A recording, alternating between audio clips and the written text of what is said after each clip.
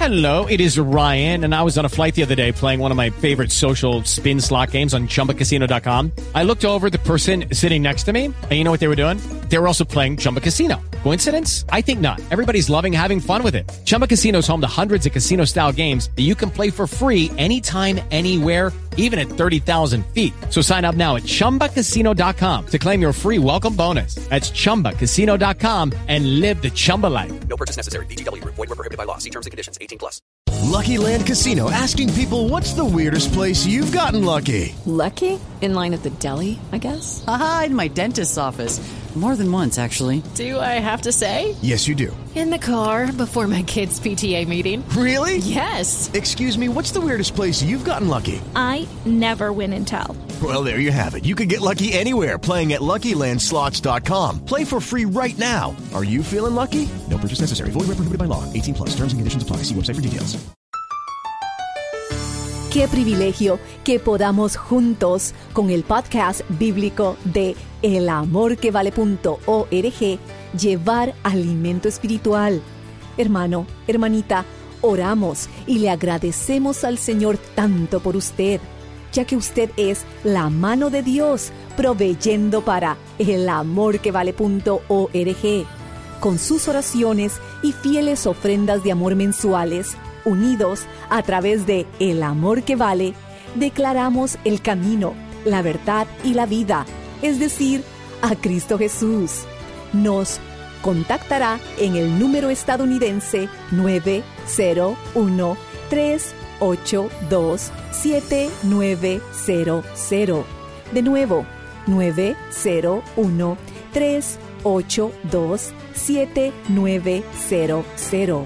Ahora, edifíquese con este alimento espiritual.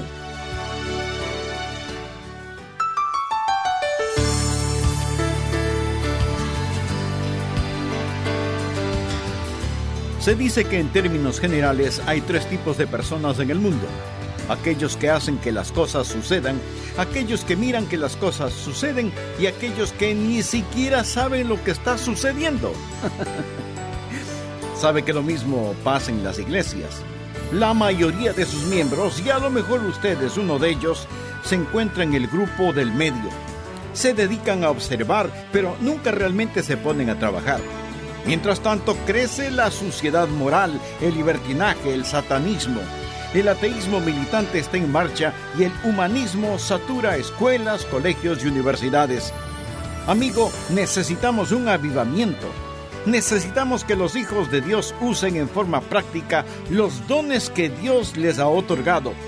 Por eso le invito a escuchar muy atentamente este mensaje. Usted es un hijo dotado. Bienvenidos a El Amor que Vale, con el pastor, maestro y autor, Dr. Adrian Rogers, supliendo las necesidades de la gente con la verdad de la palabra de Dios, trayendo personas a Cristo, transformando vidas alrededor del mundo y ayudándole a usted a descubrir el poder del amor más grande, el amor que vale. Permanezca con nosotros ahora para escuchar la enseñanza del Dr. Adrian Rogers en la voz del pastor Lenín de Llanón. Agradezco su sintonía y le extiendo una cordial bienvenida a nuestro programa El Amor que Vale. Estamos en una serie de estudios bíblicos titulada ¿Cómo descubrir su don espiritual? No se olvide que usted es un hijo dotado si ya es salvo, nacido de nuevo y parte de la familia de Dios. Recuerde también que los dones son para el hombre espiritual lo que los talentos son para el hombre natural. Tristemente, muchos creyentes nunca han descubierto, ni disfrutado, ni han utilizado su don espiritual.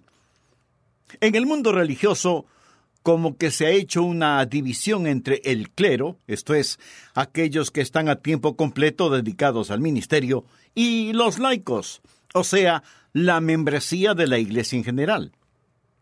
A una pequeña niña le pidieron que describiera lo que eran los clérigos y los laicos, y ella luego de una corta reflexión dijo, bueno, los clérigos son a los que se les paga para que sean buenos. Los laicos son buenos por nada. Muy psicóloga esa niña, ¿verdad? Lo que quiero hacer es ayudarle, no a que sea bueno para nada, sino a que sea bueno para algo. A lo mejor usted no se ha percatado que si usted es salvo, usted ha sido llamado al ministerio, porque Dios tiene un ministerio, un trabajo, una responsabilidad para cada uno de nosotros. Le invito a abrir su Biblia en 1 Corintios capítulo 12. Nos ayudará a descubrir su don espiritual, porque usted es un hijo dotado. Hay muchos que dicen: yo estoy frustrado. Parece que no hago ningún progreso en mi vida cristiana. No veo ninguna victoria y no tengo gozo. Y yo les pregunto, bueno, ¿qué está usted haciendo para Jesús? Bien, vengo a la iglesia el domingo por la mañana, allí me siento, escucho la música, canto los himnos y escucho a mi pastor predicar. Su problema es, muy francamente, que usted necesita encontrar un ministerio. Usted necesita descubrir su don espiritual y ponerlo a trabajar para nuestro Señor y Salvador Jesucristo. Hay 3 tipos de personas en toda iglesia: aquellos que hacen que las cosas sucedan, aquellos que miran que las cosas suceden y aquellos que no saben ni siquiera lo que está sucediendo. Pienso que probablemente la mayoría de los que están en las iglesias, y aún un buen número de quienes me escuchan, se encuentran en el grupo del medio. Ustedes son los observadores, pero realmente nunca se han puesto a trabajar. Permítame decirle por qué necesita hacerlo. Primero, la necesidad es desesperante. Las profundas puertas del infierno están abiertas y hay una marea creciente de suciedad, libertinaje, satanismo. El ateísmo militante está en marcha y el humanismo está saturando nuestras escuelas, colegios y universidades. Eso es lo que impera y necesitamos un avivamiento. ¿No es así? Un avivamiento que no puede explicarse por la propaganda, ni la personalidad, ni la filosofía. Y lo triste es que hay tanta despreocupación por parte de muchos que nombran el nombre de Cristo. Y nosotros, los creyentes, vamos a nuestras iglesias, nos sentamos durante los cultos, escuchamos los mensajes, salimos y nunca nos involucramos. Un hombre sabio dijo que la iglesia promedio está como esas personas en un juego de fútbol. Abajo en la cancha hay 22 hombres que están en desesperada necesidad de reposo y en las tribunas 50,000 personas en desesperada necesidad de ejercicio. Tremenda analogía. Es igual en nuestras iglesias. Tenemos el personal administrativo, unas cuantas personas que hacen casi todo y el resto simplemente están sentados. Amigo, la necesidad es grande y el tiempo se agota. Oh, si pudiéramos entenderlo. Las arenas del tiempo están agotándose para esta generación. Solo tenemos unos cuantos años, meses, días, unas cuantas horas, quizás, solo unos cuantos minutos, antes de que el final de todas las cosas esté cerca. Y el tiempo, quiero decirle, es propicio. Escuche. A pesar del pecado y del libertinaje, existe una mayor hambre por las cosas espirituales hoy que desde que he estado en el ministerio, según mi humilde opinión, pero la correcta. Veo a personas que tienen tanta hambre de las cosas de Dios. Recientemente leí en una revista de noticias acerca de un nuevo movimiento hacia la espiritualidad. Lo triste es que las personas están volviéndose al humanismo, la nueva era y las sectas falsas, porque nosotros no hemos declarado la verdad. Pero es como un juego. La gente está mirando una vez más y pregunta, ¿es Jesús realmente la respuesta? ¿Es la Biblia la verdad? ¿Lo que dicen es realmente verdad? Con todo esto en mente, quiero ayudarle a poner énfasis en su vida para cumplir las palabras del himno «Yo quiero que mi vida cuente para Jesús», lo que equivale a decir «Estoy cansado de solo estar sentado, respirando, cobrando mi sueldo, luchando para vivir mientras vivo para luchar. Yo quiero que mi vida cuente para Jesús». Dios le ha llamado a que le sirva. Y Dios lo ha equipado para que le sirva, y la forma que Dios lo ha equipado para que le sirva es esta. Dios le ha dado un don espiritual, por lo menos uno. Y usted debe tomar ese regalo, descubrirlo, desarrollarlo y desplegarlo para Jesús. Por favor, mire 1 Corintios capítulo 12, versículo 1. No quiero, hermanos, que ignoréis acerca de los dones espirituales. El primer punto es la descripción de los dones. Estos dones son regalos espirituales. En el versículo 4, la palabra que se traduce dones es carismata. Y lo que significa es que estos son dones carismáticos. Caris es la palabra gracia. Estos son dones de gracia. Pablo dice que usted tiene un don de gracia y añade, no quiero que ignoréis. La educación puede costar, pero la ignorancia le costará mucho más. Y como dije antes, el creyente promedio y la iglesia promedio está saturado con ignorancia en cuanto a los dones espirituales se refiere. Ahora bien, cuando hablo de los dones, la descripción de los dones, recuerde, no estoy hablándole de regalos materiales, le hablo de algo mucho más valioso. Pero el diablo ha nublado su mente. Yo no estoy hablando de regalos materiales. No estoy hablando de talento natural, sino que le estoy hablando de habilidad sobrenatural que viene de Dios. Cuando se salva, usted tiene talentos naturales, pero usted tiene dones sobrenaturales. Y por ello, usted es naturalmente sobrenatural. Y como creyente, debe ser sobrenatural y no superficial, porque Dios le ha dotado. La descripción de los dones es que son dones espirituales. Estos son carismata. Son los dones de gracia. No se ganan ni se aprenden. Son dados y Dios le ha dado un don. Ese es el primer punto. El segundo punto es la distorsión de los dones. Note de nuevo ahora en el versículo 1, no quiero, hermanos, que ignoréis acerca de los dones espirituales. Sabéis que cuando erais gentiles, se os extraviaba llevándoos como se os llevaba a los ídolos mudos.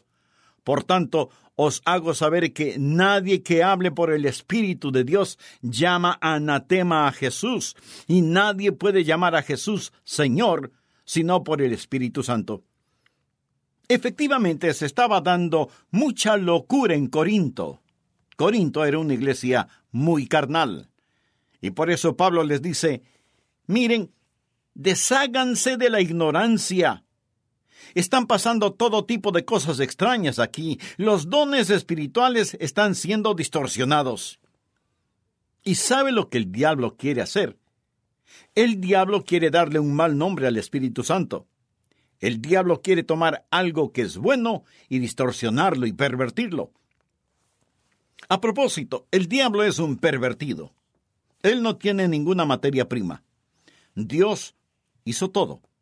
Así que cualquier cosa que es mala es una perversión de lo que fue una vez bueno porque Dios lo hizo. Por lo tanto, el diablo quiere tomar los dones espirituales y distorsionarlos. Y vemos que esto sucede hoy en el país. La gente dice, «Oh, pastor, ¿ha oído hablar del avivamiento que se está dando en este lugar o en aquel lugar?» Todo tipo de cosas extrañas están pasando. La gente se desmaya y, por así decirlo, quedan como pegados al suelo. Algunos indecentemente expuestos, otros riéndose maniáticamente y fuera de control. Algunos rugiendo como leones y ladrando como perros. Y alguien dice, ¡Aleluya! ¡El avivamiento ha llegado! Para empezar, esa era la forma como estaban las personas en Corinto. Él dijo que se dejaron llevar por estos ídolos mudos. Algunos terminaban en tal frenesí que incluso maldecían a Jesús y lo llamaban anatema. Permítame decirle algo sobre el verdadero avivamiento. El verdadero avivamiento nunca se ve por los dones del Espíritu, sino por los frutos del Espíritu, que son amor, misericordia, paciencia, El verdadero avivamiento no lo pone fuera de control, sino que lo trae bajo el control del Espíritu Santo. A veces la gente dice, bien, simplemente me tomó y no pude evitarlo. Es mejor que lea 1 Corintios capítulo 14, versículo 32. La Biblia dice, los espíritus de los profetas están sujetos a los profetas. Y en el versículo 40, Pablo dice, hágase todo decentemente y con orden. Por lo tanto, cuando usted encuentra adoración que se aleja o minimiza al Señor Jesucristo, o incluso adoración que magnifica al Espíritu Santo en lugar del señorío de Jesús, esa es adoración falsa. Nadie puede decir que Jesús es Señor, sino por el Espíritu Santo. ¿Cuál es el trabajo del Espíritu Santo? Veamos lo que dice el Evangelio de Juan, capítulo 16, versículos 13 y 14. Pero cuando venga el Espíritu de verdad, Él os guiará a toda verdad, porque no hablará por su propia cuenta. O sea, no se exaltará a sí mismo, no dirá, mírenme a mí, sino que hablará todo lo que oyere y os hará saber las cosas que habrán de venir. Él me glorificará. Amigo, estas son palabras de Jesús. Él me glorificará, porque tomará de lo mío y os lo hará saber. Cualquier movimiento o enseñanza que tenga el Espíritu Santo como figura principal está distorsionado. Yo amo al Espíritu Santo. Él vive en mí. Me regocijo en el amado Espíritu de Dios y puedo decir como Isaías, el Espíritu de Jehová el Señor está sobre mí, porque me ungió Jehová para predicar. Mas cuando usted ve un desfile espiritual, nunca lo verá encabezándolo. Usted verá a Jesús encabezando el desfile y al Espíritu Santo de pie a un lado diciendo, mírenlo, mírenlo, mírenlo.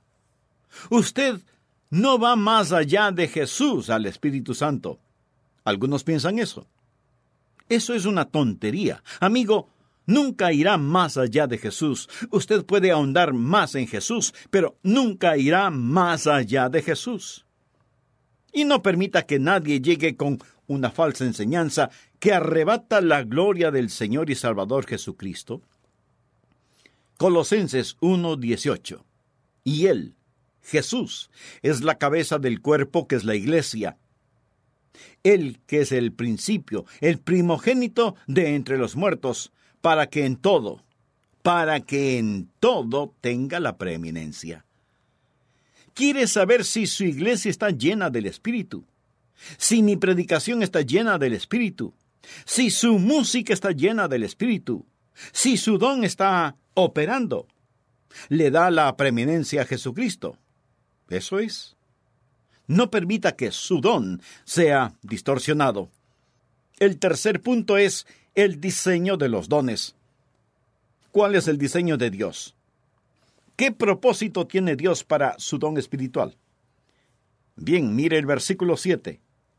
Pero a cada uno, es decir, todos nosotros tenemos un don, le es dada la manifestación del Espíritu. Esa es la prueba de la presencia del Espíritu, la manifestación del Espíritu para provecho. Veamos 1 Corintios 12. En el versículo 4 encontramos la palabra dones. En el versículo 5 está la palabra ministerios. Y en el versículo 6 vemos la palabra operaciones. Dones, ministerios y operaciones. Ahora, los dones hablan de la provisión de Dios.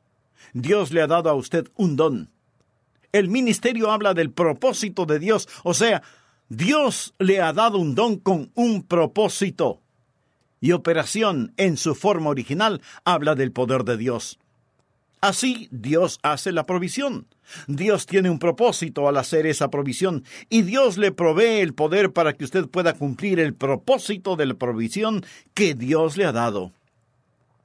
Hay una gran diversidad de dones, pero el Espíritu Santo es el mismo.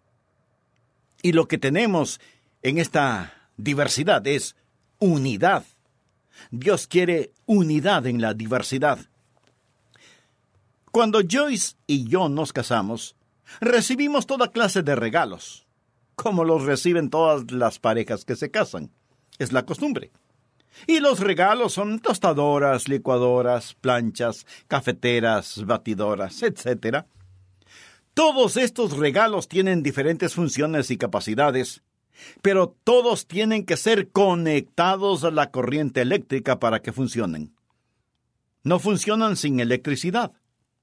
Ahora, note que es una misma corriente eléctrica la que hace funcionar a estos electrodomésticos, aunque cada uno tiene una función diferente y una capacidad diferente. Y eso es lo que Pablo está diciendo acerca del cuerpo de Cristo. Tenemos diferentes capacidades, tenemos diferentes funciones, pero es el mismo Espíritu. Todos estamos, por así decirlo, conectados a Él. Y eso es lo que usted necesita hacer, conectar su don espiritual. Su ministerio es su lugar de servicio. Y hay unidad en la diversidad. La diversidad en la iglesia no es mala, es buena. La división en la iglesia es mala. La unidad es buena. Alguien me preguntará, Pastor, ¿qué es unidad? Unidad no es uniformidad. Cuando un coro canta, lo hace en unidad, pero no necesariamente en uniformidad. Hay diferentes voces y partes que cuando se unen suena extraordinariamente hermoso. Dios no quiere que todos seamos igualitos. No somos una congregación de clones. Dios nos hizo diferentes. Así que unidad no es uniformidad. Unidad no es el que todos estén haciendo exactamente lo mismo. Eso no es unidad. La unidad proviene de una vida interior. Todos compartimos el mismo Espíritu Santo. Tampoco significa unión. Usted puede decir, bueno, todos somos miembros de la misma iglesia. Eso es unión, pero no necesariamente unidad. Todos los cadáveres en un cementerio no van a causar la resurrección. No, es la unidad en el Espíritu. Hay diversidad de dones, pero el Espíritu es el mismo. En cuanto a los dones espirituales, ¿cuál es el diseño de Dios? ¿Cuál es el propósito que Dios tiene para su don espiritual? Veamos el versículo 7. Pero a cada uno le es dada la manifestación del Espíritu para provecho. O sea, la manifestación del trabajo exterior del Espíritu es dado a cada hombre. Lo que quiere decir que todos nosotros tenemos un don que debe ser de provecho para todos. ¿Qué significa eso? Significa que es de provecho para todo el cuerpo. Muchas personas piensan que su don espiritual es algo para su disfrute, su satisfacción personal, pues no lo es. Su don espiritual es para usarlo. Su don espiritual es una herramienta, no un juguete. Y Dios le da un don espiritual para que usted lleve a cabo un trabajo dentro de la iglesia del Señor Jesucristo.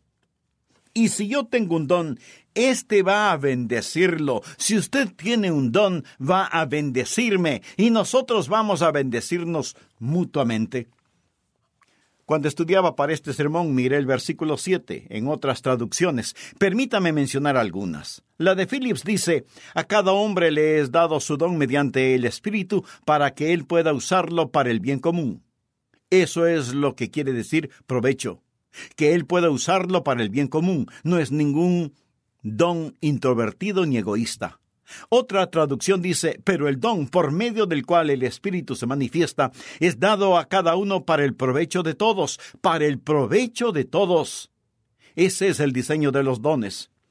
Personalmente considero un maravilloso don el poder compartir con usted las buenas nuevas de salvación para que usted conozca a Cristo como su Señor y Salvador y luego desarrolle los dones que Dios le ha dado.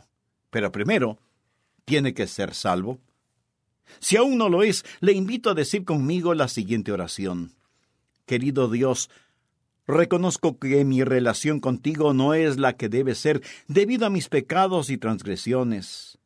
Vengo a pedirte perdón y ayuda. Señor Jesús, sé que diste tu propia vida para pagar por mis culpas. Gracias por amarme hasta ese extremo. Y yo quiero amarte con dignidad. Límpiame, perdóname, ayúdame a descubrir y utilizar los dones que me has dado en beneficio de los demás. Te invito a mi corazón este mismo momento para que seas mi Salvador, mi Señor, mi Dios, mi amigo. En tu santo nombre lo pido. Amén. Amigo, amiga, si hizo esta decisión por Cristo, escríbanos. Nos gozaremos espiritualmente con usted y oraremos por usted. Gracias, Pastor Adrián Rogers, por este mensaje titulado Usted es un hijo dotado. Y si desea adquirirlo en CD, $6 es su costo, incluyendo su envío. Al llamarnos gratuitamente dentro de los Estados Unidos al 1-800-647-9400, mencione Usted es un hijo dotado. En el 1-800-647-9400 se le atenderá en español. O remita su cheque o money order en dólares solicitando Usted es un hijo dotado a El Amor que Vale, P.O. Box 38400, Memphis, Tennessee 38183, Estados Unidos. Usted es un hijo dotado forma parte de la serie compuesta de 4 enseñanzas, Cómo descubrir su don espiritual. Encontrará la serie Cómo descubrir su don espiritual en nuestra página elamorquevale.org.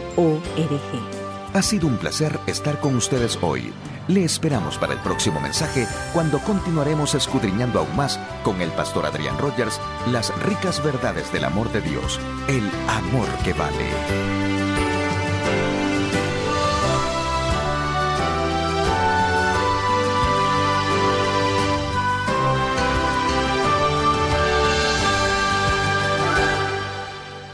Todos los derechos de autor son propiedad intelectual del Ministerio El Amor que Vale o Love Worth Finding Ministries. Prohibida su traducción, transcripción, transmisión, duplicación, distribución y venta sin autorización escrita.